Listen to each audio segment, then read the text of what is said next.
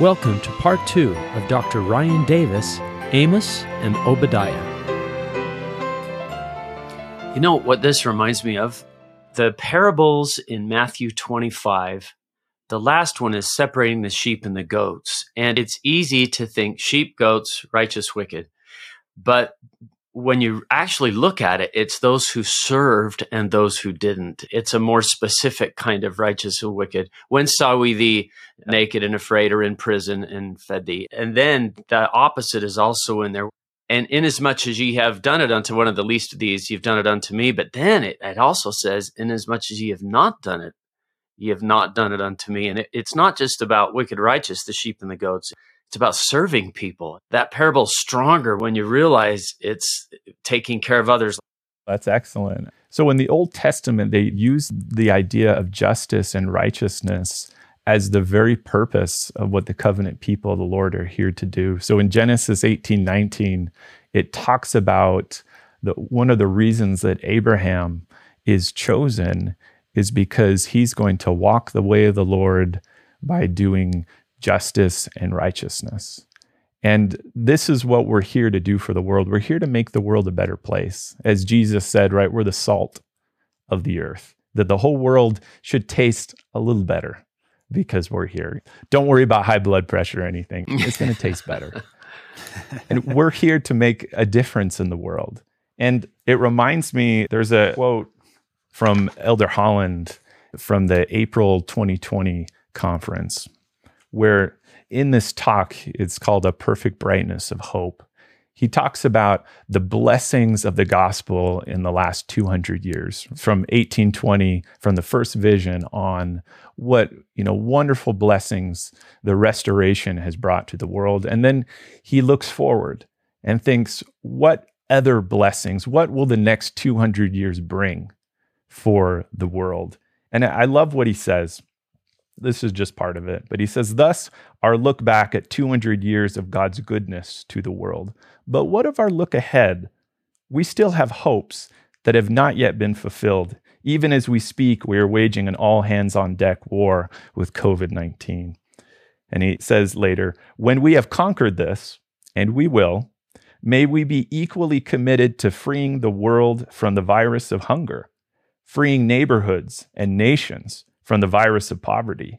May we hope for schools where students are taught, not terrified they will be shot, and for the gift of personal dignity for every child of God, unmarred by any form of racial, ethnic, or religious prejudice. Undergirding all of this is our relentless hope for a greater devotion to the two greatest of all commandments, to love God by keeping his counsel, and to love our neighbors by showing kindness and compassion, patience and forgiveness. These two divine directives are still, and forever will be, the only real hope we have for giving our children a better world than the one they now know. I mean, that's powerful, of course, in a way that only Elder Holland can be. But what struck me about that is when we think about the blessings of the gospel for the world, I don't always think about those things. And what Elder Holland is telling us is that the great issues of our world, of poverty, of racism, of hunger, of keeping people safe, these are the issues for the disciples of Christ. If there is anyone in this world that is supposed to tackle these issues head on, it's those that have made a covenant relationship with their Heavenly Father and with Jesus Christ. This is what we're here to do. And this is what the Lord is trying to teach through Amos to the people of the northern kingdom of Israel, that you are different. You were chosen. You were rescued from Egyptian slavery so that you would feel what real love is like. And you are going to take that love to the world by rescuing people in their hard times. And when people feel that love, they're going to want to join with us. They're going to say, you know what? I want to be a part of this. I want to do some good in this world. How do I get involved? Why are you like this? And we can tell them, I'm like this because this is what God has done for me. This is why I do it. And then people will come to Christ. They'll feel not just our love, but his as well. And they'll want to do this for others. In the Old Testament, they talk about this justice and righteousness. In the Book of Mormon, they use a little bit different language. They often talk about doing good. And I think that these are the same ideas. Those of King Benjamin, we've talked about King Benjamin a lot. And I think that that has a lot of application to what we're learning here in Amos. That the people of King Benjamin, after they had felt God's goodness, when they had realized what God has done for them, it says the Spirit of the Lord had changed their hearts. They had no more disposition to do evil, but to do good continually. And that's what it means to be a disciple, that we've realized what God has done for us, and now we want to do good for others. We want to stand alongside Jesus in helping him do good here in this world. I think of the talk that President Nelson gave in May to the young single adults. Remember at the very end, he talked about these three identities. You're a child of God, you're a child of the covenant, and you're a disciple of Christ. That sounds like what Amos is teaching us, what King Benjamin is teaching us. This is what it means to be a disciple. As you have said, this is what Jesus did. This is what we're supposed to do. And I've noticed, Ryan, the rest of 2 is the Lord is unhappy and there's consequences coming for Israel. After the roar. Yeah. That's one of the things that Amos is here. I mean, Amos kind of gets a bad rap as being all doom and gloom. He's a bit like poor Jacob, who is given the tough assignment, that he has to tell them everything that they're doing wrong. And there doesn't seem to be a lot of icing or sugarcoating what's happening. Some of you have come up to hear the pleasing word of God, the word which healeth the wounded soul, and I have to enlarge the wounds of those that are already wounded. Don't you feel for Jacob because of that? Yeah. I had another talk prepared, but I have to give this one. And now Amos as well. I'm like, I would hate to give this message. You were supposed to be different. You weren't. So here comes destruction. These terrible consequences are coming. Is the rest of the book like this? Because we've gone an hour here and we're 2 chapters in. So I want to make sure we cover anything that might be different in the rest of the book. But is that really what the rest of the message is this doom and gloom that's coming because they're not being different? Most of the message is that your relationship with God should make you different, and it hasn't. But of course, even in that negative, in putting it in that way, there's still so much that we can glean from that we can understand what this means. I noticed in my reading, Ryan, that in chapter 4, Yes. he calls them fat cows. Kine. In chapter 4, verse 1, he says, ye kine of Bashan. And I was like, what does that mean? So I went and looked at Bible Hub, just to see how other translations read that. And it just says, the New Living Translation, listen to me, you fat cows living in Samaria. I'm like, wow. Didn't know that's what it meant. Sorry, I didn't mean to interrupt, but I was like, whoa, that's interesting. You oppress the poor, you crush the needy, but yet you're feeding yourselves. I can tell. Yeah. Yeah. I mean, if we go over to chapter 5, verse 14, we're told to seek good and not evil, that ye may live. So the Lord, the God of hosts, shall be with you, as ye have spoken. So there's still a chance for those who want to repent. And that's always in the Old Testament. No matter how terrible things may seem, that there's always a chance to change things around. Nothing is ever quite set in stone. I mean, I always think about Jonah, who I think he prophesied to Nineveh that in 40 days you're going to be destroyed. And then the people repent and God's like, oh, no. Oh, good. Let's not do that. Yeah, you guys did it. And it kind of bugs Jonah. He's like, that was too easy. Yeah. I guess if we go to, just again, reiterating, if we go to starting in verse 4 of Amos chapter 5, says, for thus saith the Lord unto the house of Israel, seek ye me and ye shall live. This is what he's telling them. Look for me. The question is how? What they've done is, in verse 5, he says, seek not Bethel, nor enter into Gilgal. And these, of course, are places of worship, places in the northern kingdom that they would go.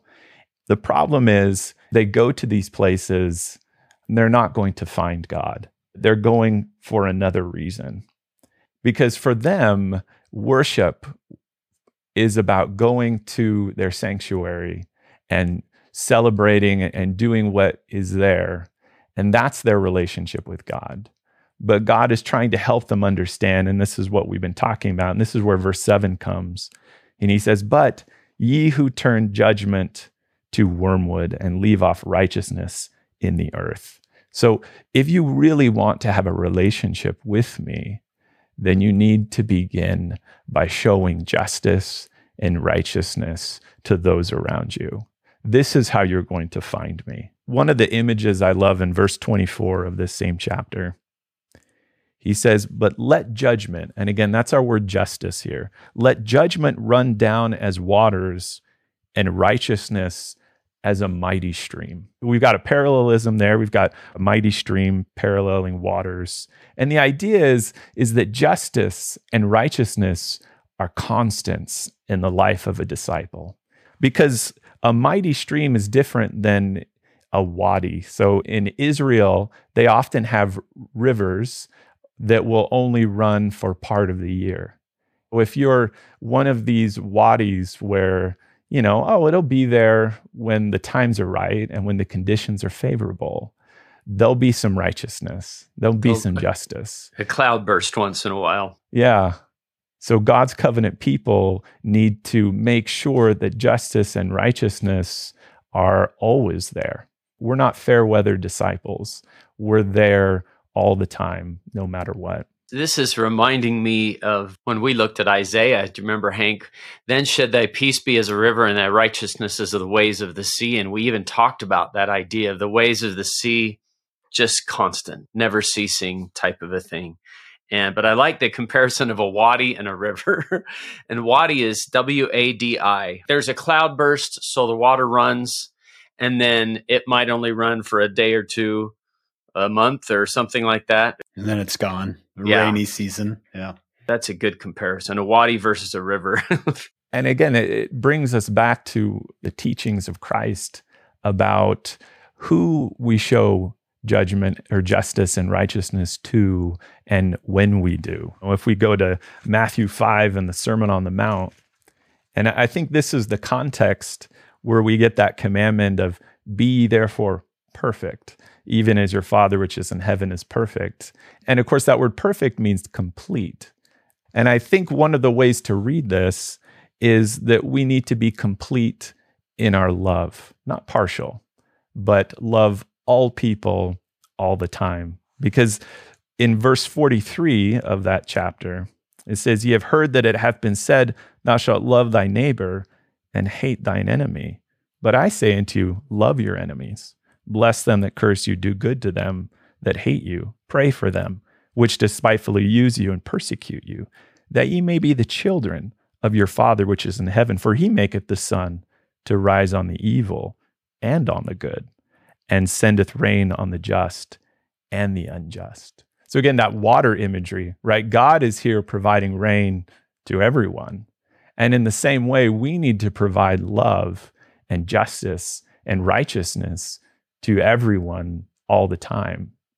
Yeah, we're not partial. I love that Jesus uses the weather to talk about righteousness. He's like, take a look around. The sun is up on everybody. The rain is on everybody. Let's be like the weather. God controls the weather. Let's be like him. I just think that's a classic example. And I think rain, I don't know about this, Ryan, correct me if I'm wrong, but I think we in a Western culture might think of the perfect day as not a cloud in the sky, got the sun in my eye, right? But in a desert, you want the rain, don't you? When he sends rain.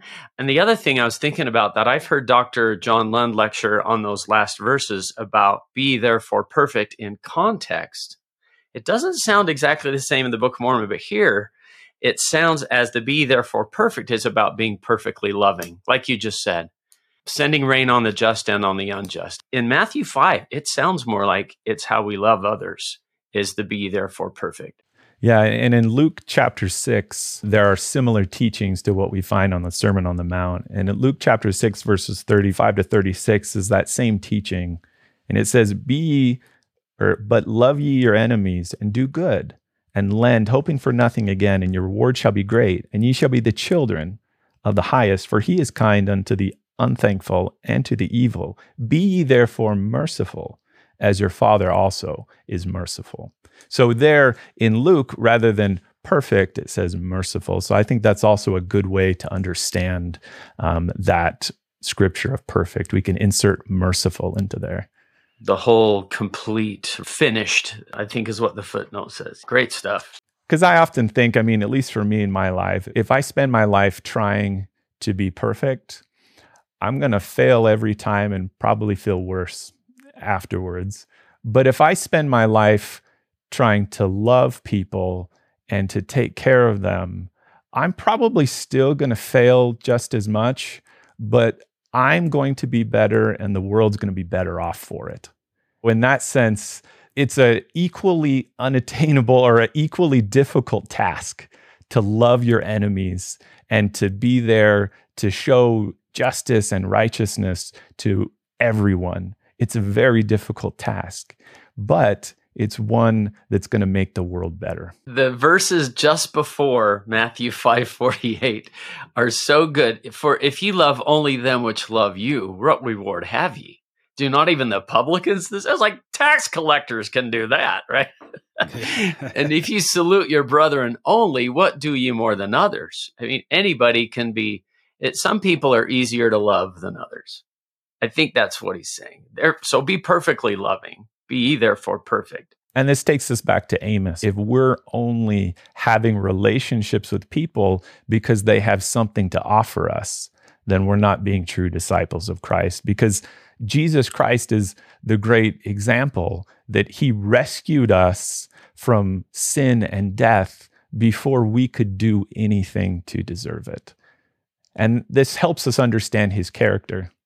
I love thinking about things in terms of transaction. Elder Christofferson in the last conference talked about that God is not a cosmic vending machine. And a vending machine is the greatest example of what a transactional relationship looks like. I put in my money, you give me my soda, and we're on our way, right? I don't care too much about the machine, but a real relationship cares about the person, not what they're going to give you. Wow. That's really well said. I wanted to maybe compare two verses, if that's okay. Amos 3:7. Surely the Lord God will do nothing, but he revealeth his secret unto his servants, the prophets. It sounds like, Ryan, what you're saying is the lion has roared and he's called on me, Amos is saying, and he's revealed it to me what to go and say. And then I look at the reaction. I looked at Amos 7:12. I don't know who this is. Amaziah says to Amos, O thou seer, go, flee away into the land of Judah, and there eat bread and prophesy there, but don't prophesy here anymore. Is that kind of the reaction that Amos gets from most of Israel? O thou seer, flee away, go away. Yeah, Amos is saying things that are inconvenient and unpopular. And this is part of what Amos is trying to help them understand. I'm not doing this because it's fun. I'm doing this because the lion has roared and I have to respond. God's done something for me, and now I need to do something for him. And I'm not here because I'm a professional prophet. He says, I'm not a son of a prophet. I'm here because God's called me. And for Amaziah, he said, well, go get your livelihood, go make your money somewhere else. There's no openings for a prophet around here. We're full, thank you. There's no openings. Yeah, Amos is trying to say, I'm not here for a job, right? I'm not here to apply. I have this message.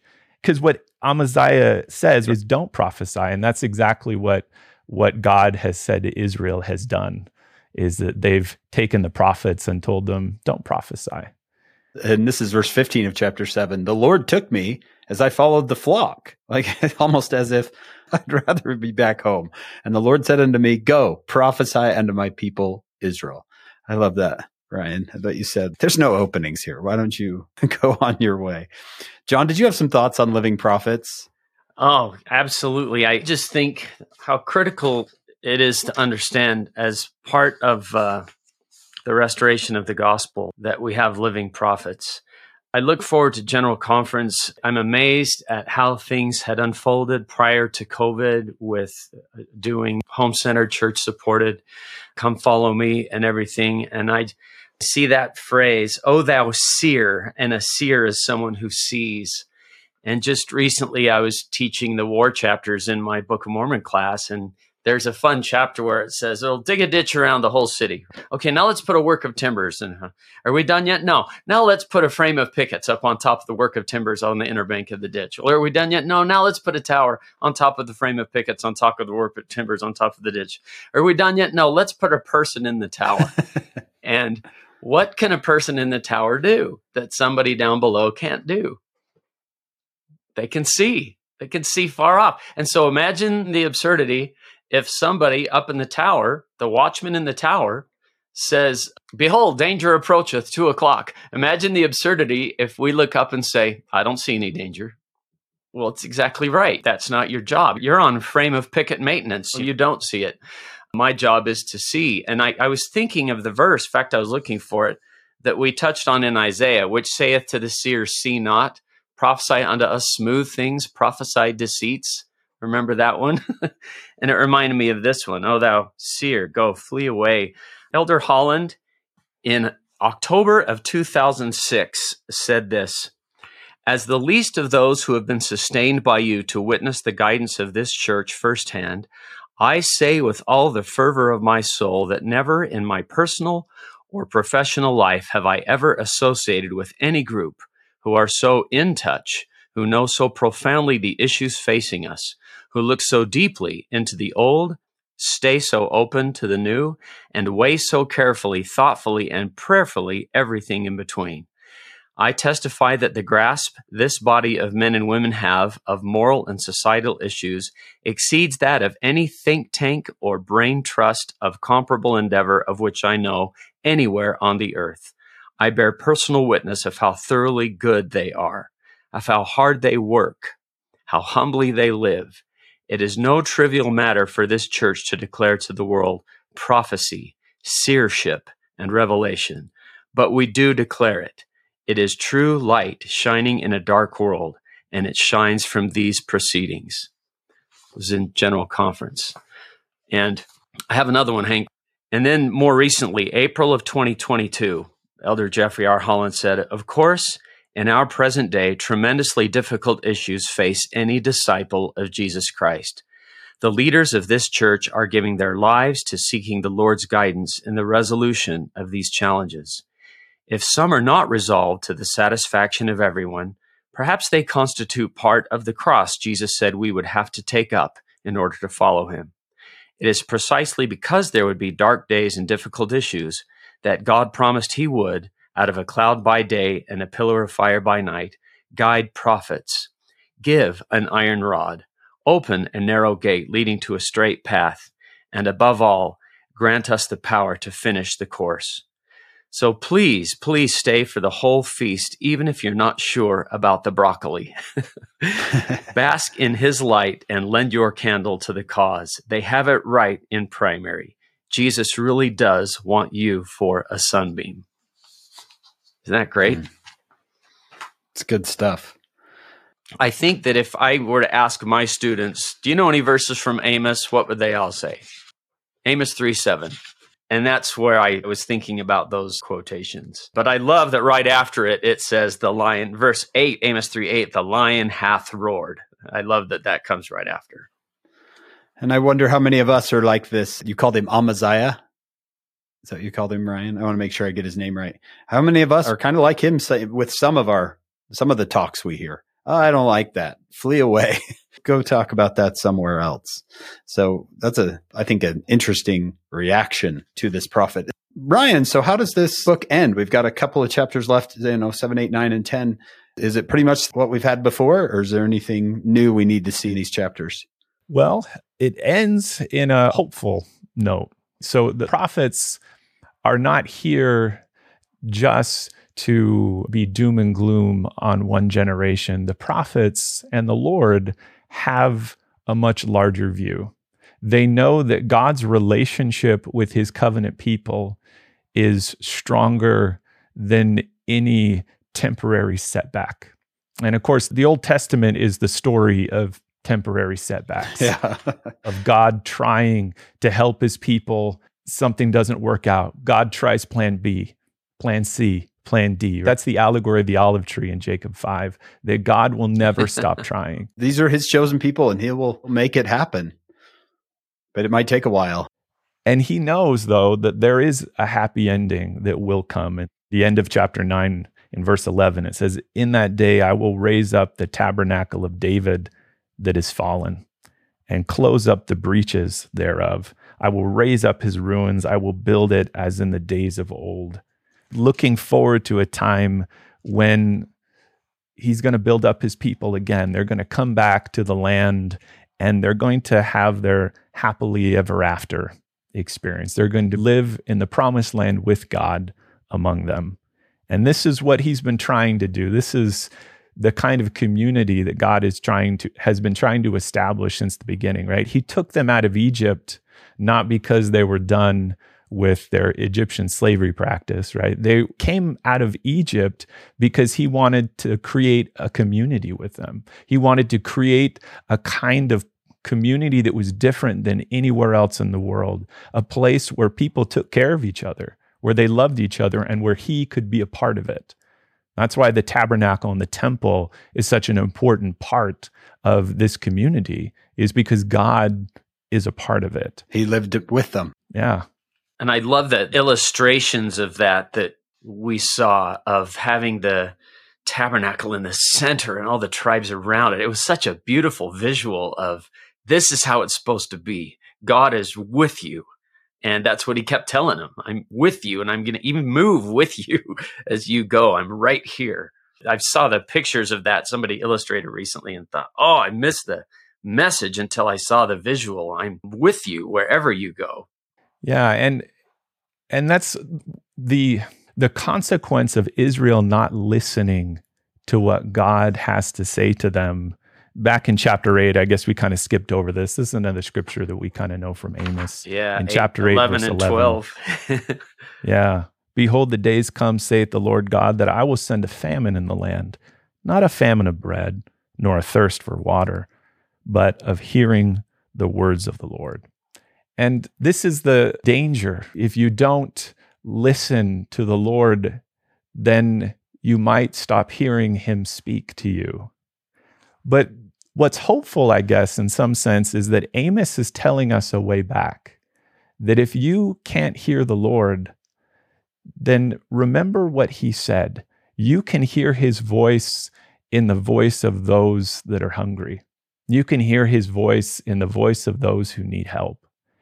And that's what he's asked you to do. That's what the covenant people of the Lord are here to do, is to help those who suffer. And if we as disciples of Christ have gotten away from that, right? If we feel like we need God in our life a little bit more, if we feel like we need to hear his voice, then we need to look around ourselves and think, who needs help? Right? Because as Jesus says, as you mentioned, John, in Matthew 25, that if you do it to one of the least of these, my brethren, you've done it to me. And if we need Jesus, if we need our Heavenly Father in our life a little bit more, then find someone who's suffering. Because we learned in Psalm 34, he's close to those people. He's close to those that have broken hearts and crushed spirits. So if you want to be close to God, go find them. And of course, that's yourself too. If you're going through a tough time, reach out to him. He'll be there for you.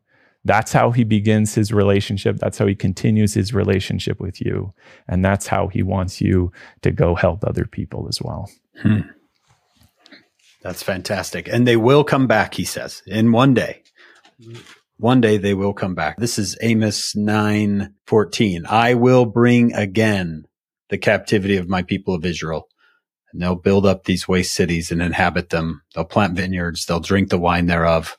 They'll make gardens. They'll eat the fruit of them." So it does finish on an uplifting note that maybe the people of that day aren't going to see it, but a future people will see this fulfilled.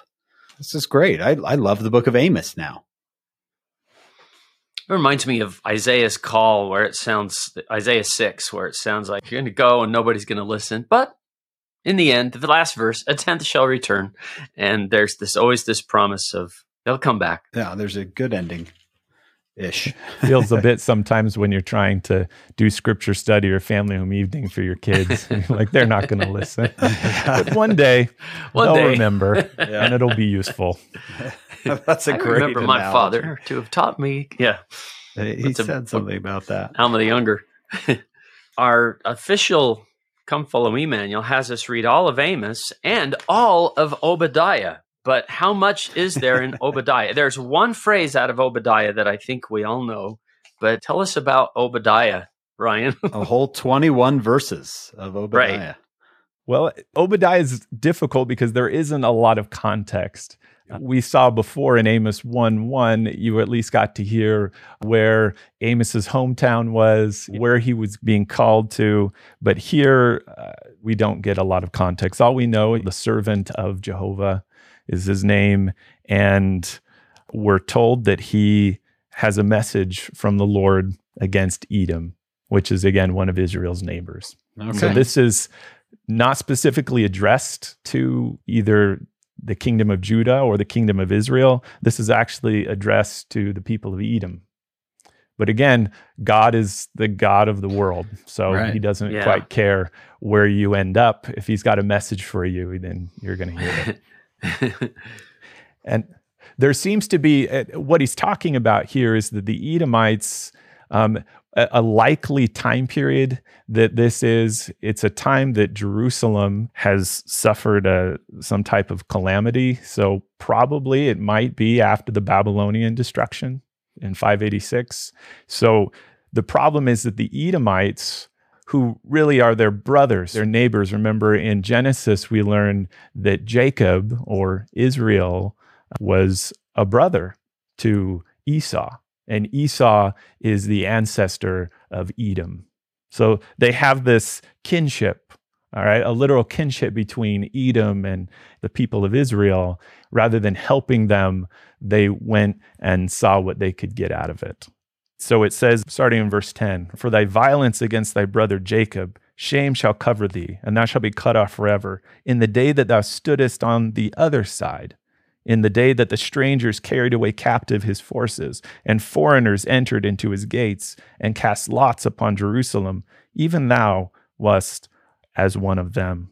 For thou shouldest not have looked on the day of thy brother, in the day that he became a stranger, neither shouldest thou have rejoiced over the children of Judah in the day of their destruction." Edom, rather than being a help to Israel, kind of watched it happen. They just kind of watched. Yeah. It sounds like they just looked over and went, oh, wow. Huh. Yeah. You should have been there to help.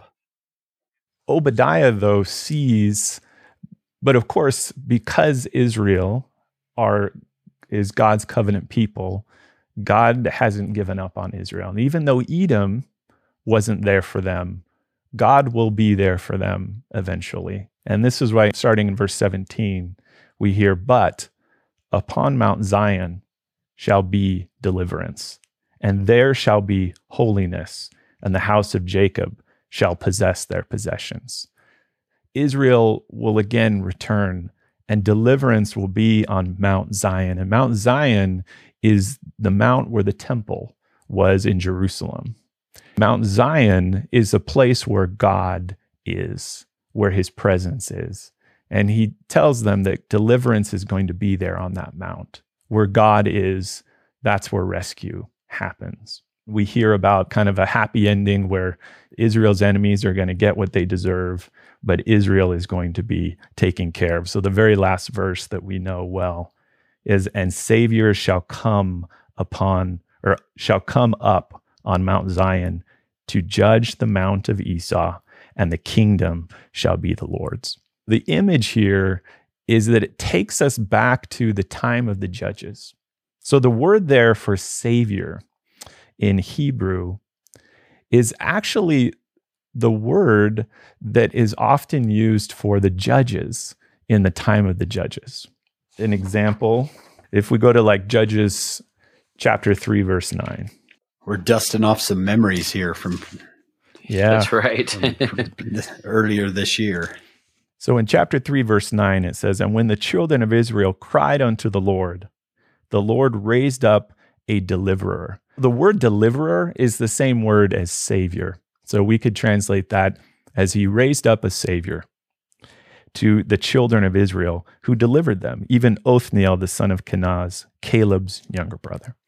So this kind of helps us understand that this vision that Obadiah sees is where, just like in the days past, when God would raise up a savior, this is when Israel would be in captivity, when they were in bondage, they needed help. And when they asked for help, God would provide someone that could free them from captivity, that could, again, take them out of bondage and bring them to the safety of Mount Zion, where that is where deliverance, where God's presence would be. And it says there that rather than having a human king, the kingdom shall be the Lord's. Just like in the book of Judges, the king, there is no king, the king is the Lord. And so they're going to return back to those days when God will deliver them and he will be their king. One of the fun things about this is we read this often, and that's the thing we've talked about with prophets, and I know that has been mentioned on this podcast before. The prophet's words can mean more than one thing. They can echo through time. Isaiah's words were described. We can think about this. It's been talked about as our work for the dead. I think that's a beautiful application to this scripture. One of the ways to kind of add some context to this is that when we talk about being saviors on Mount Zion, that again, in the Old Testament, going back to the idea of judges, oftentimes the judges, what gave them power to deliver Israel was the Spirit of the Lord. So it talks about the Spirit of the Lord coming upon the judges. So back even in Judges chapter 3, the very next verse in verse 10, it says, "And the Spirit of the Lord came upon him." In the stories about Samson, Samson's not always the best positive role model to have, but every time he had strength to do what he needed to do, it came because the Spirit of the Lord came upon him and gave him his strength. So we often talk about, well, it's his hair, but it wasn't the hair. It was the Spirit of the Lord that gave him the power to do what he needed to do. When we think about what does it mean to be a savior who stands on Mount Zion? Well, a savior in this sense, a deliverer, someone that rescues others from captivity, is one that has the Spirit of the Lord come upon them. And as disciples of Christ, that's one of the things that we're given, just like Jesus Christ. When Jesus Christ was baptized, the Spirit of the Lord came upon him and really began his ministry. And in the same way, as we come out of the waters of baptism and we have hands placed on our head, that we are told to receive the Holy Ghost. When it descends upon us, one of the things that the Spirit does is empower us to now become disciples of Christ, to give us the power that we need to rescue Israel from captivity. And that's, I think, where we see the gathering of Israel tied into this. Because this is what the deliverers or the saviors did in the time of the judges, is Israel was in captivity. And when the Spirit of the Lord came upon them, they were able to bring them out of captivity because of the power given to them by God. In fact, this is really what the mission of the Messiah is to do. Kind of to add some context to this, if we go to Isaiah 61, verses 1 through 2, this is the scripture that Jesus read in the synagogue in Nazareth when he was Luke kind of 4. beginning his ministry. That's right. This scripture ties the gathering of Israel with what we've been talking about helping those that are wounded and those that are suffering. In fact, these are not two different missions. It's not just that we gather Israel on this part and then we help other people over here, that those are one and the same. That when you're in exile, when you're in captivity, you're in a place that you don't belong. You are suffering because you are a captive of war. You are wounded. You are looking to be out of this captivity. So in verse 1, it says, "The Spirit of the Lord is upon me." So again, the Messiah is the Savior, just like we've talked about these judges, that the Spirit of the Lord comes upon him. And this gives him power to now rescue Israel out of the captivity that they are in. It says here, "Because the Lord hath anointed me to preach good tidings unto the meek." So we can think good tidings, you also can translate that as gospel. And to the meek, that's the oppressed, those that are going through hard times.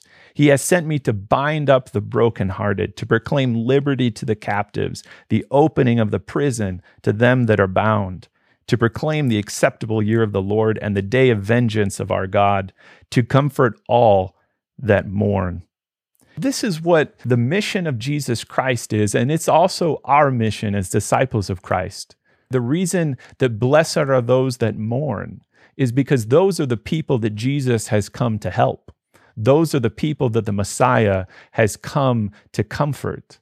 When we think about a Savior standing on Mount Zion, if we can think about that as ourselves, as disciples of Christ standing on Mount Zion, it's our mission to find those who suffer, to comfort them, to bring them to the Lord, to Mount Zion, where they can be healed and taken care of. Our mission to rescue scattered Israel on both sides of the veil is the same mission that both Amos has been talking about finding those who suffer, by helping them, by healing them. And we do this also for the dead, those that have passed on that need the ordinances in order for their relationship with our Heavenly Father in Jesus Christ to move forward. And if we can do this for them, that they can also be released from prison and from captivity. Just as the Savior has done for all of us, we get a chance to do that for the dead and the living. Because the gospel of Jesus Christ and this gathering of Israel, as President Nelson has often reminded us, happens on both sides of the veil. We compartmentalize things often. Oh, that's missionary work, that's member work, that's temple work. That's service, feeding others, but it's all the same. Yeah. Yeah. Unite families for eternity is both sides. Living the gospel of Jesus Christ is about doing justice and righteousness, as Amos tells us. And that's justice and righteousness to everyone. It's to the dead, to the living, it's to our enemies, it's to our friends, it's all the time for all people. That's what it means to flow as a mighty stream. Yeah. Awesome. To be a savior on Mount Zion. I love it. I love the way you set this up, Ryan, because we have talked about this a lot on this, especially I think when we were talking about Isaiah, that there can be multiple levels of fulfillment and application and so forth. And I like the way that the Come Follow Me manual said it. President Gordon B. Hinckley gave one possible interpretation of the phrase, Saviors on Mount Zion, and you've expanded that for us. Here's one that President Hinckley gave. Connecting the phrase to temple and family history work. Okay, here's the quotation. In the temple, we literally become saviors on Mount Zion. What does this mean? Just as our Redeemer gave his life as a vicarious sacrifice for all men, and in so doing became our Savior, even so we, in a small measure, when we engage in proxy work in the temple, become as saviors to those on the other side, who have no means of advancing unless something is done in their behalf by those on earth. So that was in October of 2004 General Conference when President Hinckley said that. But I like, Ryan, how you've expanded that, and we all become as saviors or deliverers when people are captive, even if it's by sin or by an addiction or something like that. We can try to do what the Savior would do for them. I feel like sometimes captivity can also just be those hard times that we're going through when we feel like we're in a rut. We don't know how to get out of things, how to make things better. That's what we're looking to do for other people, to see people that are going through a hard time, to be their friend, to help them through those hard times. Do you remember the story told by President Hinckley that his father used to tell him? I think they made a video of it where there was a man out working in a field and two boys came upon him and they saw his shoes.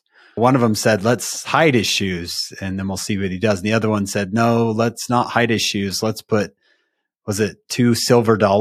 Let's put $2 silver in his boots and let's hide and watch. President Hinckley said his dad used to tell him that story. And that just reminds me of what you said, Ryan, is that, as the boys watch and the man comes back and he kneels down right there and says a prayer out loud. That's a type of gathering of Israel. That's being a lowercase s savior to someone on Mount Zion. It's a beautiful, beautiful story.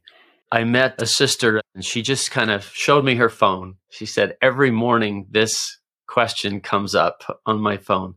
Who needs me today? It wasn't, does someone need me today? It was, who needs me? And she would think of something prayerfully, somebody I can call or text or do something. What can I do? And I thought, wow, that's amazing. Who needs me today? And you've reminded me of that, Ryan, with what you've taught us today. That reminds me of what President Eyring has shared a story a couple of times where he had a conversation with a priesthood leader, I believe, that gave him some advice and said that when you're talking with people, if you assume they're going through some great crisis in their life, more than half the time you'll be right. And President Eyring thought that's kind of pessimistic, but he says that his life has gone on. He's found that to be true. Wow. And I think that we don't have to go out of our way to be disciples of Christ. They're there. They're in our way, the people that need us. We just need to open our eyes and realize that there are people that are hungering and thirsting for righteousness right next to us. And we need to remember, as Amos tells us, what our covenant obligation is. And we need to give them that. I've told my students Latter-day Saints get together a couple times a week to lie to each other about how they're doing. How are you? I'm doing great. How are you? I'm doing great. People are really actually suffering. They're going through things. And maybe we need to be a little more vulnerable and share when we are suffering so people can come to the rescue and help us. It reminds me of that story Sister Michelle Craig told about waiting in line. The Spirit nudged her and said, put away your phone when you're in line. And she started talking to the guy in front of her who was buying cat food. Is that right? I think it was, yeah. Didn't he kind of say, it's my birthday? Yeah. For somebody to recognize that. I mean, people that are hungry and thirsting after righteousness, Ryan, or even maybe just for someone to say, how are you? Or something nice to them, to recognize another human being. I got to be better at that. I feel humbled and motivated by this today. I feel called to repentance and excited to try and do better. Ryan, this has been absolutely fantastic. I can't say I knew a lot about Amos and Obadiah coming into this today, but I walk away saying, man, I love this. I love what we've learned. I think our listeners would be interested in your story of your education and your faith. Here you are, a Bible scholar and also a faithful Latter-day Saint. What's that journey been like for you? You know, it's been fun. I mean, because I was an ancient Near Eastern studies major as an undergraduate at BYU. I learned to start looking at the scriptures from an academic perspective in an environment of faith. I had great professors that were also faithful Latter-day Saints that opened a window into looking at the scriptures maybe a little differently than we do in Sunday school. And it's been a lot of fun. It's rich. It's beautiful.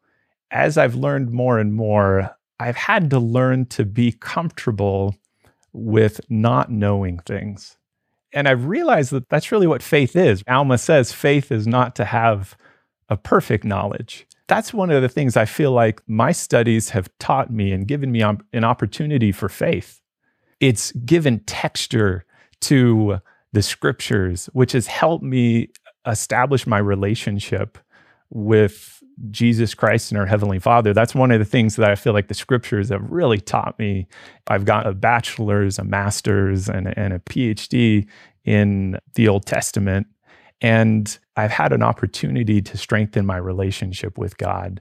That relationship is based in faith. Faith is trust. I don't always know the answer to every question, but I do know the Lord. I'm okay not having the answers to all my questions, but I do know that He's there, and I know I'm a disciple of Jesus Christ. And I'm just excited to be on His team and working next to Him to do good.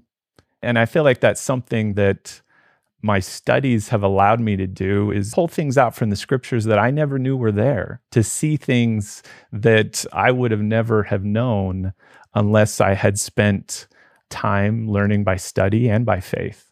It's been a beautiful time for me. But at the same time, I'm a Latter-day Saint. That's the bedrock of who I am. And what I'm learning and all this has helped me better understand what it means to be a Latter-day Saint. When I read articles or I see new perspectives from people from other faiths, I think, wow, that's great. I should incorporate that. And that's something that I need to learn, right? It's never threatening. I think that's something that has changed from before my journey till now, is that sometimes you'd hear someone that either wasn't a believer or someone from another faith, and you think, wow, that's true. Should I feel threatened by that? I think about what President Hinckley often said when he says, bring all the good that you have and let's see what we can add to it. And I realize that there is so much good. So many people of other faiths have spent centuries reading the scriptures and have valuable and wonderful insights. And it's enriched my testimony and it's enriched my relationship with Jesus Christ. More than anything, my studies has helped me realize that it's my relationship with my Heavenly Father and my Savior Jesus Christ is what really matters in life. And that relationship will see me through every difficulty. And I've learned from Amos, along with you, that means I have to do something for those around me. And I'm trying to do that. Perfect. Absolutely perfect, Ryan. Thank you. Thank you. What a fantastic day. John, how did we get this lucky to just sit at the feet of these incredible guests and learn and then come away feeling uplifted? I come away feeling motivated. I think that's the power of the Spirit. Yeah, I think President Eyring said once, don't be surprised if when you feel the Spirit, you feel a little bit of a rebuke. Yeah. Because you can feel that, and you can also feel, I got to do better, but I love it. I'm being invited to higher ground. That is a good thing. I realize I can do better. I'm being invited to higher ground, and I felt that today. Thank you, Ryan. We want to thank Dr. Ryan Davis for being with us today. We want to thank all of you for listening. We also need to thank our executive producers, Steve and Shannon Sorensen, and our sponsors, David and Verla Sorensen. And we hope all of you will join us next week. We're coming back with another episode of Follow Him. We have an amazing production crew we want you to know about. David Perry, Lisa Spice, Jamie Nielsen, Will Stoughton, Crystal Roberts, and Biel Kuadra. Thank you to our amazing production team.